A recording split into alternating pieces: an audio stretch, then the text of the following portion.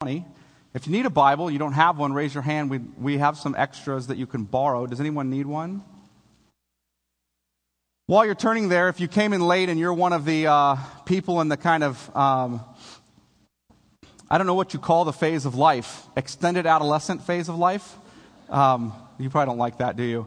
That phase between the time you're like 18 and 40 something and you haven't quite gotten life on track. You know that stage? You're in on Sunday nights. We're having we're starting a service for you on Sunday nights. It won't be here. It'll be at my house. There'll be some music. I'll be teaching. There'll be Q&A immediately following the teaching that you can interact with. And so we have several people who are interested. Linda is actually the one who's starting that. I'm going to be teaching at it for the most part until at least for the next year or so while Rob's finishing school out. You're welcome to come. It starts on August 2nd, so you're aware. All right. Exodus chapter 20. Exodus chapter 20, starting in verse 1. And God spoke all these words, saying, I am the Lord your God, who brought you out of the land of Egypt, out of the house of slavery. You shall have no other gods before me. You shall not make for yourself a carved image or any likeness of anything that is in heaven above, or that is in the earth beneath, or that is in the water under the earth. You shall not bow down to them or serve them, for I, the Lord your God, am a jealous God, visiting the iniquity of the fathers on the children to the third and fourth generation of those who hate me, but showing steadfast love to thousands of those who love me and keep my commandments. You shall not take the name of the Lord your God in vain, for the Lord will not hold him guiltless who takes his name in vain. Remember the Sabbath day to keep it holy. 6 days you shall labor and do all your work, but on the seventh day is a Sabbath to your Lord God. On it you shall not do any work, you or your son or your daughter, your male servant or your female servant, or your livestock, or the sojourner who is within your gates. For in 6 days the Lord made heaven and earth, the sea, and all that is in them, and rested the seventh day. Therefore the Lord blessed the Sabbath day and made it holy. Honor your father and mother, that your days may be long in the land that the Lord your God is giving you. You shall not murder. You shall not commit adultery. You shall not steal. You shall not bear false witness against your neighbor. You shall not covet your neighbor's house. You shall not covet your neighbor's wife, or his male servant, or his female servant, or his ox, or his donkey, or anything that is your neighbor's. Now when all the people saw the thunder and the flashes of lightning and the sound of the trumpet and the mountain smoking, the people were afraid and trembled, and they stood far off and said to Moses, You speak to us and we will listen, but do not let God speak to us lest we die. Moses said to the people, Do not fear, for God has come to test you, that the fear of him may be before you, that you may not sin. The people stood far off while Moses drew near to the thick darkness where God was. Let me pray. Lord, we are exceedingly thankful for your word. You say in Psalm 138 that you will honor your name and you will honor your word. And Lord, we are thankful that you are a God who did not leave us wondering, but you gave us a word from you so that we would know you and know what you're doing, know how it is that you are working among us, how it is that you will work among us, how it is that we can be saved from our sin, from the death and corruption and suffering that we see around us, from the wrath that is due to us. We're thankful that you've done that you've been gracious enough to do it. In Jesus' name, amen. Well, have you guys ever been confused, kind of out of sorts, not sure exactly how to make do, what to do with something? I feel that way at times. Like when Teresa left town, I feel out of sorts when my wife's out of town. So people, I put on my Facebook this song. It was a joke, but I put on there, ain't no sunshine when she's gone. You've seen that video? And then she's back, and so today I'm going to post, I can see clearly now the rain is gone, right? It's because it's going to be a bright, sunshiny day. But the wife is home. But we have confusions about things. Christians are often confused about things theologically. For example, the Ten Commandments? What do we do with God's law and the Ten Commandments? Christians are often confused by the topic. They have various views. Either A, the Ten Commandments, in no way, shape apply to me. That's an Old Testament thing. I don't really know what to do with it. Or B, some of the Ten Commandments do. Those that were reaffirmed in the New Testament, those apply to me. Or C, I don't know, that's all law stuff. Now it's all grace stuff. And so they kind of get into all this confusion. Well, some guys were interviewing Christians at a convention, and we're asking them the question about the Ten Commandments, asking them, are you a professing believer in Christ? And they were saying yes. And they were asking them, what do you do with the Ten Commandments? Have you kept the Ten Commandments? And they all replied, no. So you see the Ten Commandments is like a moral summary of, like a summary of God's moral character as law. They're like, yeah. And have you kept all of them? Well, of course not. No one keeps all the Ten Commandments. We've violated them. And they said, well, is God going to allow you into heaven? And they said, yeah. They said, so God required the Ten Commandments to be kept. You didn't keep them, but He's still going to let you into heaven. And they said, yeah. They said, why? Well, I don't know. And here was the answer that was posited over and over again. Maybe God lowered His standard. I believe in Jesus, and that's all it takes. I think God just lowered His standard to get into heaven. Standard of holiness just isn't as high. I was stunned listening to these answers come again and again. In other words, they believed in Jesus, so they were going to heaven. And they believed that when Jesus came, He demonstrated that God had lowered His holy standard in the law. Now, they wouldn't put it directly that way. Somehow, they had become confused about the gospel and had come to the conclusion that the gospel is synonymous with the idea that there was this old way God did things where He tried to make us keep these 10 commandments. That was too hard. And so now He sent Jesus, and there's only one thing we have to do, and that's believe in Jesus. In other words, God threw out those old 10 really hard laws to keep and replaced it with one really easy law, believe in Jesus.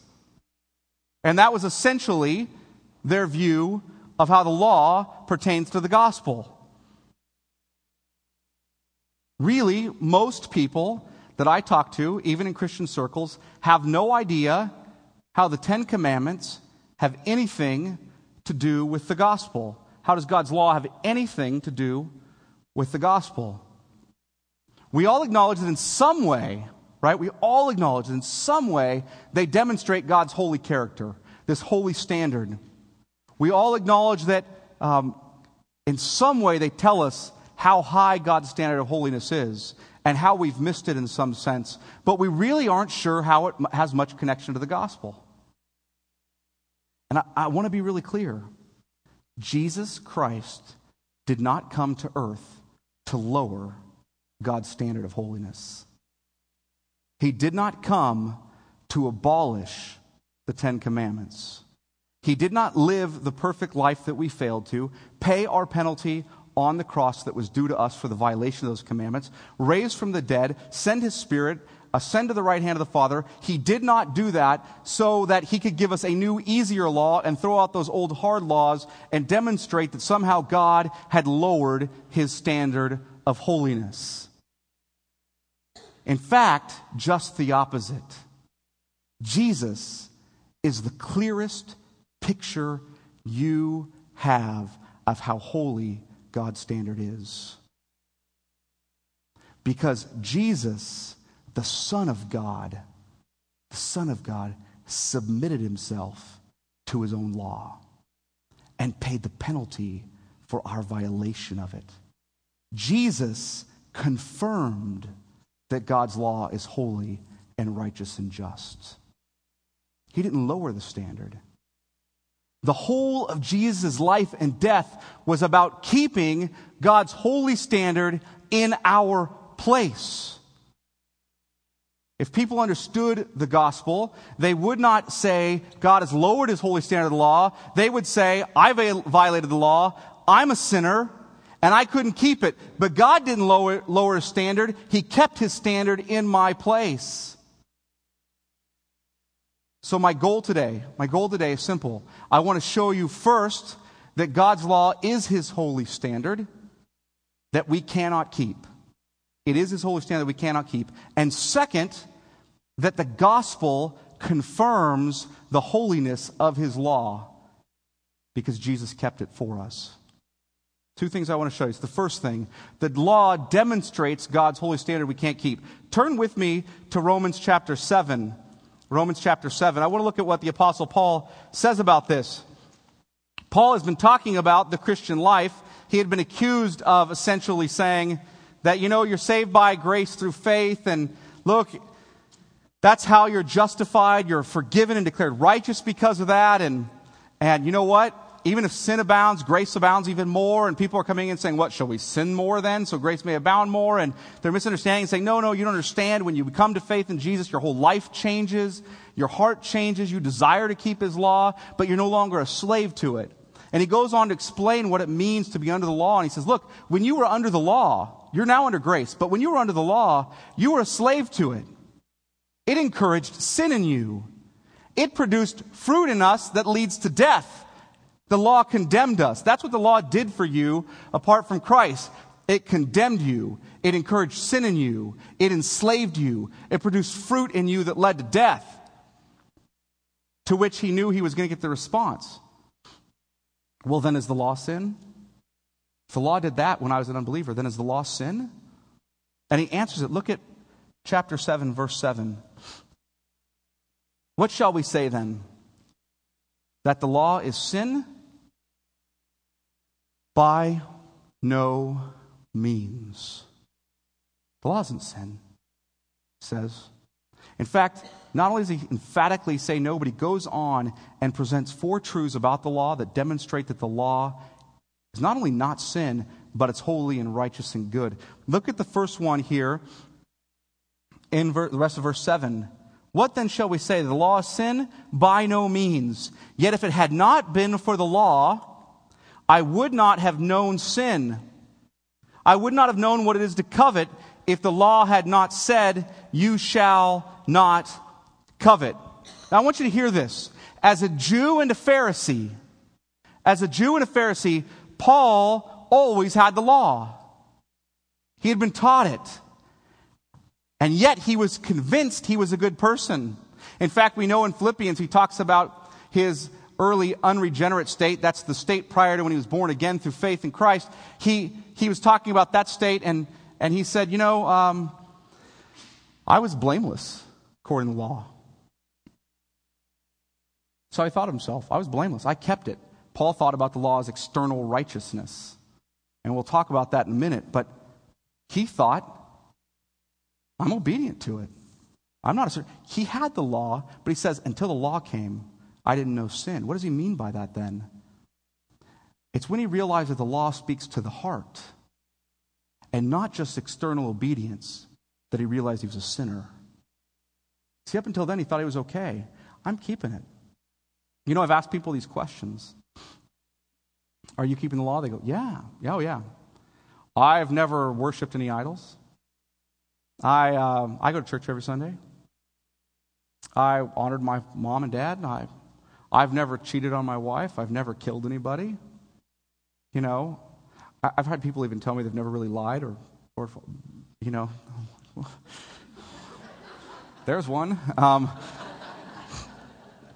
I've never stolen. I've never coveted anything. I've kept the law. They're in that state where Paul was. And that's why Paul cues in here on the 10th commandment. Look at what he says there at the end. He says this at verse 7. I would not have known what it is to covet if the law had not said, you shall not covet. Why does he cue in on the 10th commandment? Because coveting speaks of our desires, right? Well, adultery is a simple, well, I never committed adultery. I haven't cheated on my wife. Now, Jesus comes along and explains to us what all that means. But up to this point, in some sense, Paul thinks he has an excuse, but he doesn't have with regard to coveting. Because coveting, you don't really have to act, do you? You're just wanting what your neighbor has. You're desiring it in such a way that you are not thankful for what you have. And Paul knows that that desire is going on. In fact, in Colossians 3:5, he actually calls coveting idolatry. Why? Because I want something so bad that I'll sin to get it. At some point, the law demonstrated to Paul, in other words, at some point, God's Spirit took His law and said to Paul, your external obedience is not sufficient. Your heart is wicked. You're not righteous enough. You're a sinner. You need Christ. This is how Paul can say that at one point he thought of himself where he says, according to the law, I was blameless. And in another letter, he talks about the fact that I'm the chief of sinners. Paul understood his life in two different ways. As an unbeliever, I was blameless, external circumstances of the law. But you know what? Now that I'm a believer and I see the truth, now that Jesus has confronted me, the Spirit has worked in me, I recognize, you know what? I'm the chief of sinners.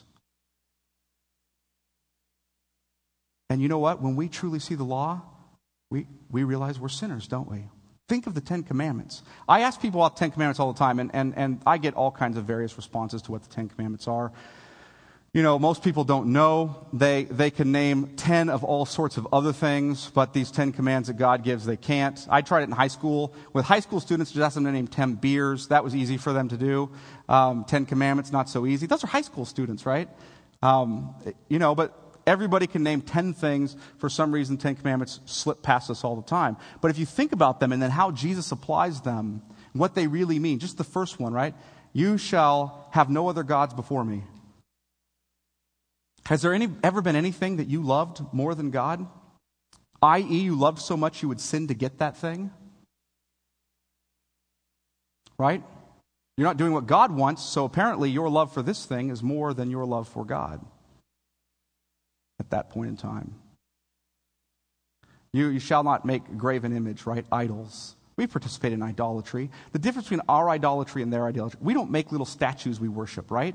We make name brand cars and clothes and things like that, right? We bow down when we walk into the shopping mall. Or when we want to entertain ourselves in some way. Or when, I could go on, when we go into the buffet, right? The third one is what? Don't take the Lord's name in vain. Well, I don't ever say GD. Right? Here's a question. When you talk of the Lord, when you worship the Lord, when we're singing songs, are you mouthing the words or your heart and mind engaged? Because if you're just mouthing it, if it doesn't matter to you, you're just taking His name in vain. Keeping the Sabbath holy. I mean, most of us treat Sunday like it's a second Saturday, don't we? It's the second Saturday that we go to church on occasionally. Well, what if we just took a day out of our week and said, you know what, I'm not going to entertain myself on that day. I'm going to worship the Lord. I'm going to be around believers. I'm going to be with my family. And I'm going to get into the Word. And I'm going to pray. We're going to worship. What if you did? Imagine if you gave 52 whole days a year to God. Think about that. Out of 365. But we hardly can get by with one a week, right? Are you meeting 4 or 5 times a month? All year long? Yeah, imagine if you just rested and worshiped God. Now, I realize some of you have jobs of necessity that require you to be gone on Sundays, etc. But the idea that we take a day and worship God and rest and get away from our recreation in the way that is pleasing us, like on a Saturday, and focus on Him. Just the idea that we focus on. I'm not saying you can't throw a football around and focus on God. Of course you can. But the idea that we take time aside and focus on Him. We violate that all the time. 5th commandment, honor your father and mother.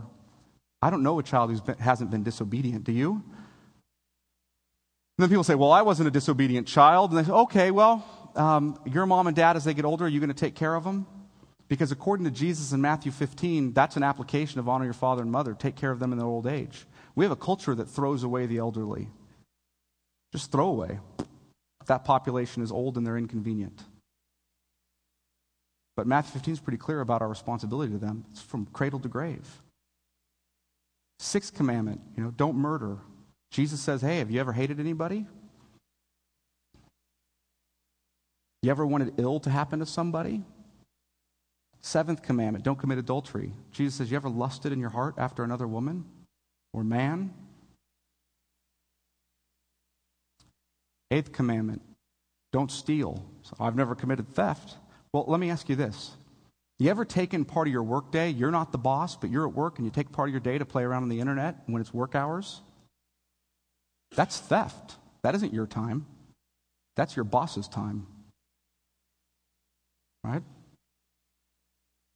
Ninth commandment, lying, bearing false witness. We've all done it, haven't we? 10th commandment, coveting your neighbor's wife, house, boat, car. If you haven't committed that, if you honestly claim that's never happened to you, then you've got a problem with the 9th commandment and several other issues going on in life. But you understand what I'm saying here? The law demonstrates that we're sinners, that we can't keep it. Second, the law stimulates our sin. Not only does it demonstrate we're sinners, it stimulates our sin. Look at verse 8. But sin, seizing an opportunity through the commandment, produced in me all kinds of covetousness. Apart from the law, sin lies dead. What is Paul saying here? Because we are so sinful, we can use anything as an opportunity to sin. It was Paul hearing the command, do not covet, that led him into covetousness, he said. Covetousness he didn't even know he was interested in, by the way. He heard don't covet, and guess what he wanted to do? Covet. That's how much we love to rebel, right? For us, rebellion against authority is kind of sexy, it's exciting, right?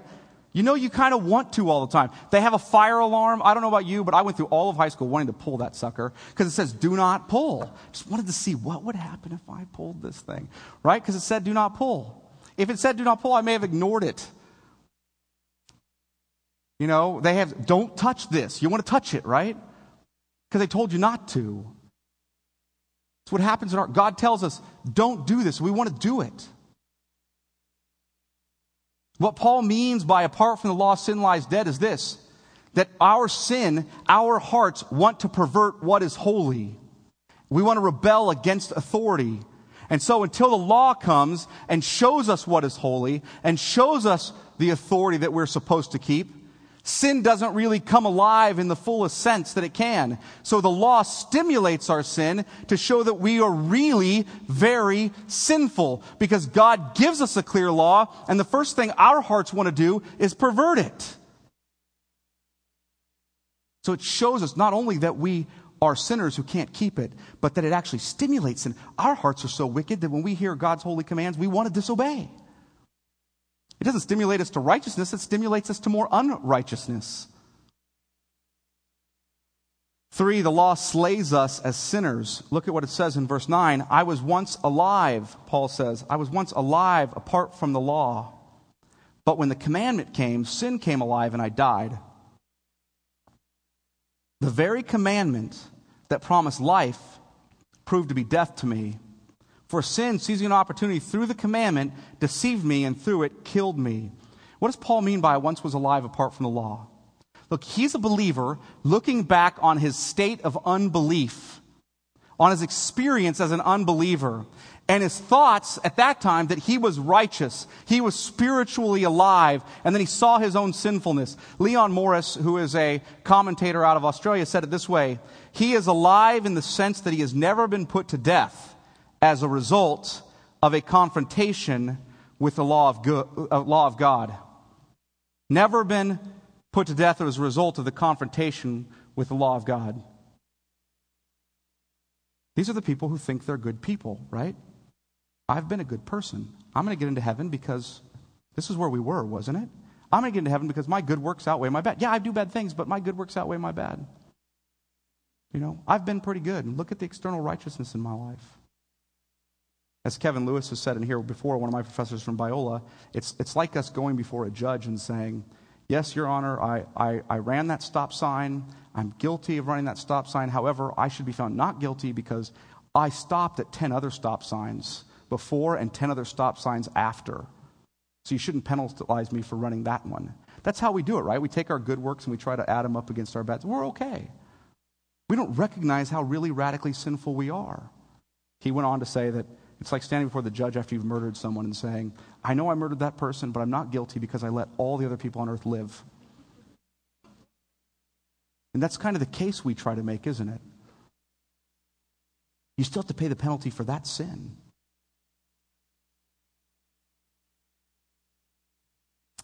We often, though, live like the rich young ruler, don't we? Who comes to Jesus and says, Jesus, what do I have to do to inherit eternal life? Jesus says, keep the 10 commandments. I've done that. He says, well, then sell all you have and give it to the poor. Come follow me. And the rich young ruler walks away sad. Why? Because he was violating the first commandment, wasn't he? He had another God before him. This was the problem with the Pharisee and the publican. You guys know the story of the Pharisee and the tax collector? They go into the temple, and the Pharisee's praying, and the tax collector, this is like, tax collectors like the bottom of the barrel, scum of the earth, right? And that's how we feel about them now. They felt even more so about them then, right? I mean, beyond anything you can imagine. Betrayal against your nation. They were like the Benedict Arnolds of the country, okay? So tax collectors in there, and the Pharisees in there. These are the conservative, right-wing, righteous guys, right? These are the guys that are like, man, that guy's got it going all together. And they're in there praying, temple. And the Pharisees saying, Lord, I thank you that I'm not like that tax collector. That's his prayer. Thank you I'm not like him. I'm not a sinner the way he is. And the tax collector beats his chest and says what? Lord, have mercy on me, a sinner. And Jesus says, that one, he'll go back to his house justified, and not the Pharisee. Because he recognized he was a sinner, and he needed mercy. He wasn't caught up with his own self-righteousness. You see, in the church, we love to talk about people's need to repent from their sin, in the sense that when we think about sin, we think about it as the really obnoxious kind of deeds, right? But what we don't tend to call people to repent of is their self-righteousness. Their idea that their good deeds add something to their salvation. They might not ever state it that way. They basically believe it. I was that way for several years. All the way through high school, I felt like I was, I believed that I was saved by Jesus, but for the most part, I thought, well, Jesus owed it to me. He had to go to the cross for me. I'm a good person. Of course he's going to save me. Right? I haven't done any of the bad things I've seen done. Especially for me, the big sin was drunk driving, because my father had been killed by a drunk driver. So for me, that was the bottom of the barrel. You drink and drive, you are the... I've never done that until October 5th of 1991 when I did it. And then I woke up after passing out and realized I had done it. And I realized, wow, you're no different than that teenage drunk driver who killed your dad. The only difference between you and him is that no one got in your way. God was merciful to you, a sinner. And I turned to him at that point and recognized I had to repent of my self-righteousness, not just my sins in that sense. Fourth, the law substantiates God's holiness, justice, and desire to do us good. The law substantiates God's holiness, justice, and desire to do us good. Look at what Paul says in verse 12. So the law is holy, and the commandment is holy and righteous and good. The law is a reflection of God's character, and it shows us, proves to us, that our God is holy. He's perfect in every way. He has no impurity. He has no sin. He is a consuming fire. He dwells in unapproachable light. That is our holy God. No blemish. And when we see the law, we recognize how we cannot possibly stack up to God's holiness. The law is righteous or just because God, who gave it, is righteous and just. The law is holy because the giver of the law is holy. God will always act justly. And the law demonstrates that we are justly condemned. We've broken all the 10 commandments. We are sinners. The law is good or beneficial. You know why? Because God is good and wants to show us favor. God is always good and wants to work for our benefit, for our good. God is for us, and so he gives us a law to show us we're sinners and under his judgment. To show us his righteous standard. Because he's for us. His enemies who were against him, he gave to us a law to point us to the gospel. Because he's for us. Even when he gave the 10 commandments, what does he give right after he gives the 10 commandments? You know what he gives? He gives a sacrificial system. Why? To atone for the sin when they violate those. All to point forward to the coming Savior, Jesus. Second, the gospel demonstrates, here's the second major point. The gospel demonstrates that God kept his holy standard for us. Kept his holy standard for us. The law needs to be kept, but it can't be, so God kept it in Christ. Jesus is the law's goal or end. It pointed forward to him. He kept the law. He kept both its penalty, that's what's due to us, our condemnation for our sin, and he kept its precept. That's the positive commands, living the righteous, perfect life that we failed to. Jesus kept both. Theologians often talk about this as his active and passive obedience. Active and passive obedience are words that are often tossed around. They're often misunderstood. A lot of people think active and passive obedience means, during his life he actively obeyed, and so that's his active obedience. And then on the cross, he went to the cross as his Father commanded, and he paid the penalty. That's his passive obedience. That isn't exactly how active and passive obedience are understood. What theologians mean when they say that is, throughout Jesus' life, from beginning to end, from the time he was born to the time that he died on the cross, he obeyed the Father in every command the Father gave him. That's active obedience, including the command to die on the cross. His passive obedience, that's him keeping the precepts of the law. His passive obedience is that from the time Jesus was born, really conceived, until the time he died on the cross, he suffered in our place. He suffered for us. He is suffering. The Son of God, the second person of the Trinity, eternally with the Father, condescends to be a man. At that point, he's humiliated himself, hasn't he? And then he puts himself under his own law, humiliating himself. He kept the precept, that's the commands of the law, and he took on himself the penalty of the law. So Paul says this briefly in Romans 5:18 and 19. He says this, "Therefore, as one trespass," that's Adam's, "led to condemnation for all men, so one act of righteousness leads to justification and life for all men. For as by the one man's disobedience the many were made sinners, so by the one man's obedience," that's Jesus, "the many will be made righteous." Look with me at Romans 10 briefly, since you're in Romans 7. Look at Romans 10 briefly. Look what Paul says here as he's praying. He's talking about the gospel. He's talking about his Jewish brothers and sisters who were lost. And he says this, "Brothers, my heart's desire and prayer to God for them is that they may be saved." Mind you, he is talking about the people of the covenant, the people who were children of Abraham in the sense they descended from him. They were given the law. They were brought out of the land of Egypt. These people, his prayer, his desire for them is that they may be saved because they're not. And he goes on and explains why. "I bear them witness," verse 2, "I bear them witness that they have a zeal for God, but not according to knowledge." They're passionate about God, but they don't know the truth. There's a case, by the way, for the fact that passion is not what saves you. Sincerity doesn't save you. If you sincerely believe in the wrong things, you're still damned. If you want to see the height of sincerity, the guys that ran the planes into the Twin Towers, those guys were sincere. They were not Christians. But they were sincere about their faith, weren't they? But Paul says they're not saved because their sincerity, their zealousness is not according to knowledge. And what is the knowledge that they miss? Verse 3.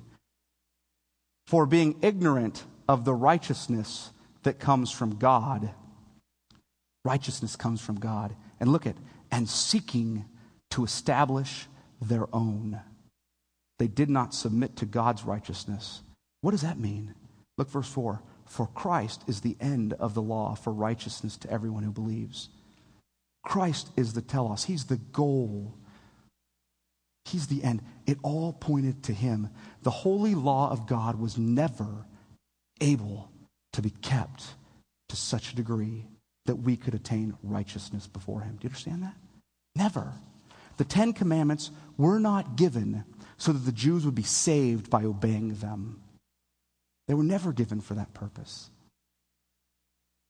They were given to demonstrate their sin. They were given to help manage their nation. They were given to show them a life of godliness, what it looks like.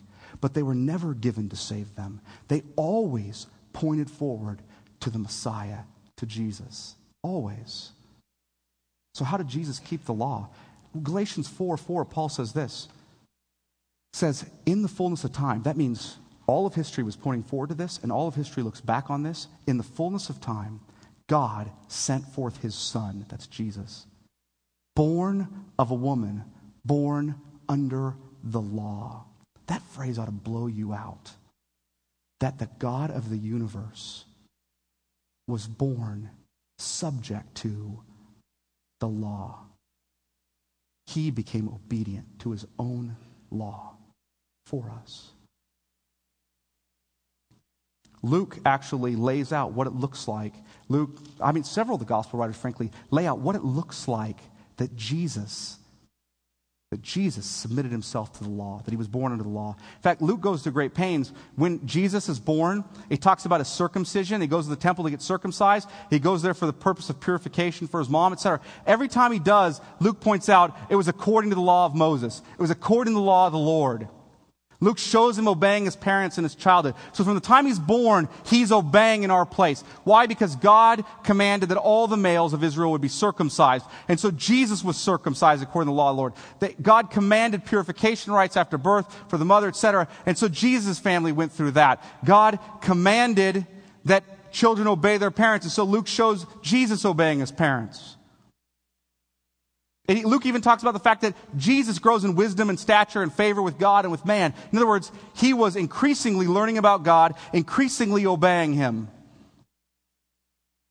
Matthew picks up from there and talks about when Jesus first comes to get baptized. Because there's a big long gap, and then all of a sudden Jesus shows up for baptism and starts his ministry.